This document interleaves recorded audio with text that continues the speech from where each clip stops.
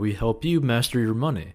So we're going to go over this post on r/personal finance where this person asks, how much should one keep in their savings for emergencies? And they say, this is something I've been thinking about since the start of the pandemic. With the recession we're in and more, it seems like a 3 to 6 month emergency fund is no longer enough to get through a rough patch. An emergency fund of 1 year sounds much safer. But at the same time, with inflation, I'm sure that keeping a large amount of money in a savings account would make it gradually worth less over time.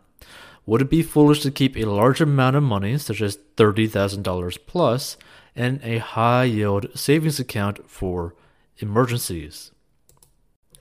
So we're going to basically cover a couple things, right? We're going to cover emergency funds in general. We're going to cover basically having an emergency fund that could cover a year's worth of time. And then we're also going to just cover basically, simple personal finance, right? So let's cover their point, right? Where is it okay basically to have a 1 year emergency fund, right? With that weird arrow, right? The thing is, yes, it is fine, right? It is perfectly fine to have a 1 year emergency fund. The only thing is, you know that you are sacrificing investing, right? And as long as you're pretty much not living in an extremely left-leaning state or country, you're not going to really need a 1 year emergency fund, right? Because here's the thing. This pandemic, it didn't really affect people's money. It's the mandates by specific states that specifically harmed people's personal finances, right? So people got to separate the two. It's not the virus that is hurting people's money. It's the government of each different state, right? Because one state can be doing amazing and another state could do horrible, right? So that's something that you also got to consider too. But at that point, if you're worrying about having a 1 year emergency fund, it might actually be a better idea to simply just leave that state to hopefully find a similar or even a better paying job and not really have to worry about having a 1 year emergency fund. So that's something that you got to understand too. I mean, if you're going to stay in that state, yeah, you're probably going to need a 1 year plus emergency fund to simply survive because they don't really allow anyone to work, right? So you got to keep that in mind. Now, there's also basically two forms of an emergency fund, right? So the first emergency fund that someone should actually have, right, is basically something about the $2,000 mark. Now, the reason why you want to have an emergency fund about the $2,000 mark is because this is basically an amount that pretty much anyone can technically get very quickly. You could basically sell pretty much anything that isn't nailed down at your house. You can go to basically scrap yards and basically ask hey, can I give you $10 and go search for something and maybe just pick it up. You could go to dumps. You could go to a whole bunch of different things. You could go to thrift stores. There's a lot of different ways to get $2,000 cash in your hand, right? There's a lot of different ways to do this. You could also do Uber Eats. You could do Uber, right? You could, I don't know, sell water bottles on the side of the street, right? You could literally ask 2,000 people for $1 and get $2,000, right? There's a lot of ways to actually get $2,000. Now, the thing is, it may not seem like a lot of money for an emergency fund, and that's the point. It's supposed to be a small amount. But the sad fact is that most people, specifically most people in the United States, do not even have $2,000 in their savings account. And to be even more precise, I believe almost 70% of the United States population doesn't even have $500 in their checking account to cover an emergency, right? So this $2,000 starter emergency fund is something that you really want to focus on first and foremost, right? You should not care about investing. You should not care about how to grow your wealth. You should not care about how to create passive income. You should not care about creating a business, right? You need this starter emergency fund, period. Regardless of any walk of life that you are in, you need this starter emergency fund, period. Because this is an emergency fund that is big enough to cover expenses so that you don't get into debt, right? So you don't have to use a credit card to get into debt. So that you don't have to take out a personal loan to cover these emergency expenses, right? And you don't have to ask your family for help. Because that's another thing. A lot of people get to a point where they can't even cover like a phone bill or their electric bill, and they got to ask their parents or their family members or even their friends or even their kids in a worst case scenario about needing some extra money to pay off something. So this $2,000 is not big, but it is big enough to get people into a little bit more stable position. Now, the reason why this is also small is because you need to focus on destroying your consumer debt. And this is something that many people get confused, and then many people also don't really understand the importance of this, right? So by consumer debt, what we mean is basically your credit cards, your personal loans like your car loans, right? And your student loans. And these student loans could be private or federal. It doesn't really matter. Now, some people get this weird perception that student loans is like an investment to their future, but it's really not. It's just basically a price that you agreed to pay someone regardless if you passed or not. So basically, it's just these colleges basically slap these students around with, it's like, oh, you got to just, come here. Our school is amazing. We're totally worth $100,000 in debt. No, you're not.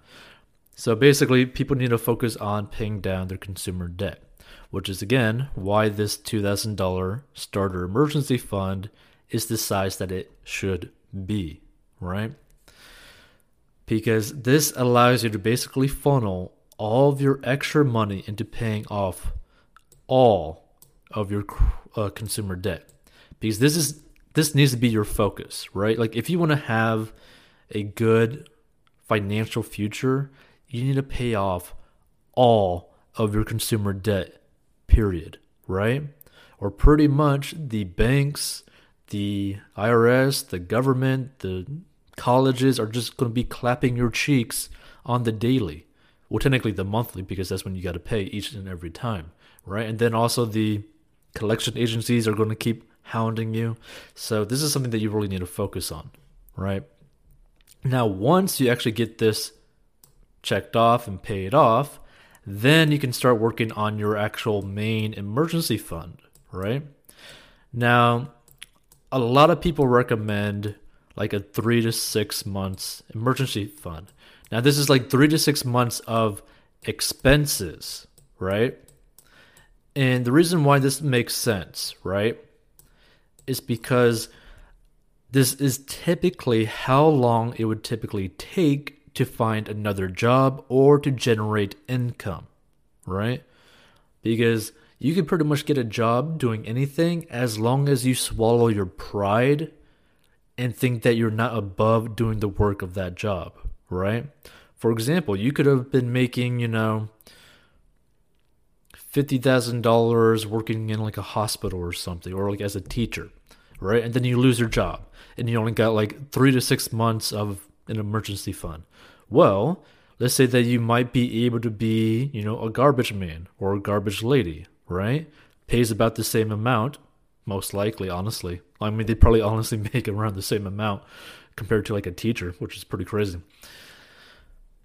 But most people would not be willing to do that because, one, they don't want to deal with other people's trash. They don't want to feel filthy every day. They don't want to be hauling a whole bunch of weight all around, right? Even though it might pay the exact same amount. And this is the whole pride aspect. Like when it comes to personal finance, you should not care too much about your pride. You need to focus on securing a foundation, a financial foundation that can get you into a place which will free you from any sort of shackles so that you can go and do what you want, how you want, however you want, right? The whole point of personal finance and mastering your money, mastering your finances is so that in the future you can buy whatever you want, you can invest however you want, you can live what kind of lifestyle you ever want without damaging your life, without damaging your situation, right? For example, let's take this, just as an example, right? Let's say that you had no consumer debt and you had no house payment, right? Can you imagine how much fun you would have with all that extra money coming in, right? Just imagine that. Like, let's say that you're making, I don't know, like $24,000 a year, right? Let's just say that, right? So that's like $2,000 a month. And let's say you have no expenses at all, right? Other than obviously like the bare minimum. So let's just say let's say that you spend like $12,000 a year, right? So that leaves you $12,000 left over, like after, like your groceries and all that kind of stuff, just like the bare, basics. That $12,000 can easily grow to multiple millions of dollars using compound interest from investing. Or that $12,000 could take you on a trip, right? That $12,000 can be something that you donate to your local church if you go to church, right? That $12,000 could be something that you donate to a cancer research charity, right? Having your foundations in like a very solidified manner where you don't have to worry about like monthly expenses to where like it's like more than half of your income, like it just frees you, right? And this is the whole point of having an okay emergency fund. Now also, this is another thing, right? Again, a 1-year emergency fund is perfectly fine to have, but you should really only have something like that if you're just parking that money for like an opportunity to like buy a house or something, or if you're living in a state that is most likely going to be locked down again, right? Which again, if you're living in a state that's going to lock down again, it would just be better to move to a different state to actually make certain that you don't even need to get a 1-year emergency fund and you could get a 3 to 6 month emergency fund, right? Because a 3 to 6 months emergency fund is perfectly fine. It's really ideal for most people, right? Because that just allows you to funnel all of your money into investments. And also, think about it like this too. Some of your investments could be in something that is very liquid, right? We could put, for example, like an ETF or like an index fund, right? Where you just park money into it as like a secondary emergency fund, but it's not really an emergency fund, but it still grows potentially to like, from 6% all the way up to like 12 or 20%, depending on how good the year goes, right? Which is far better than any savings account. But you could just snap your fingers, sell it, and you'll immediately have the cash available to you, right? So there's no reason to have a massive emergency fund in like pretty much any situation. But if it's something like if you're someone who is basically going to be mentally or emotionally limited by having less than a 1-year emergency fund to the point where it's like crippling to you, right? Because some people are like that. Some people have the type of personality where they don't feel comfortable or even safe until a certain point, right?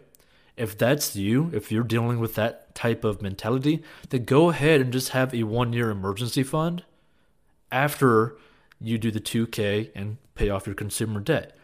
After that, yeah, go ahead and have a 1-year emergency fund and feel safe for the rest of your life.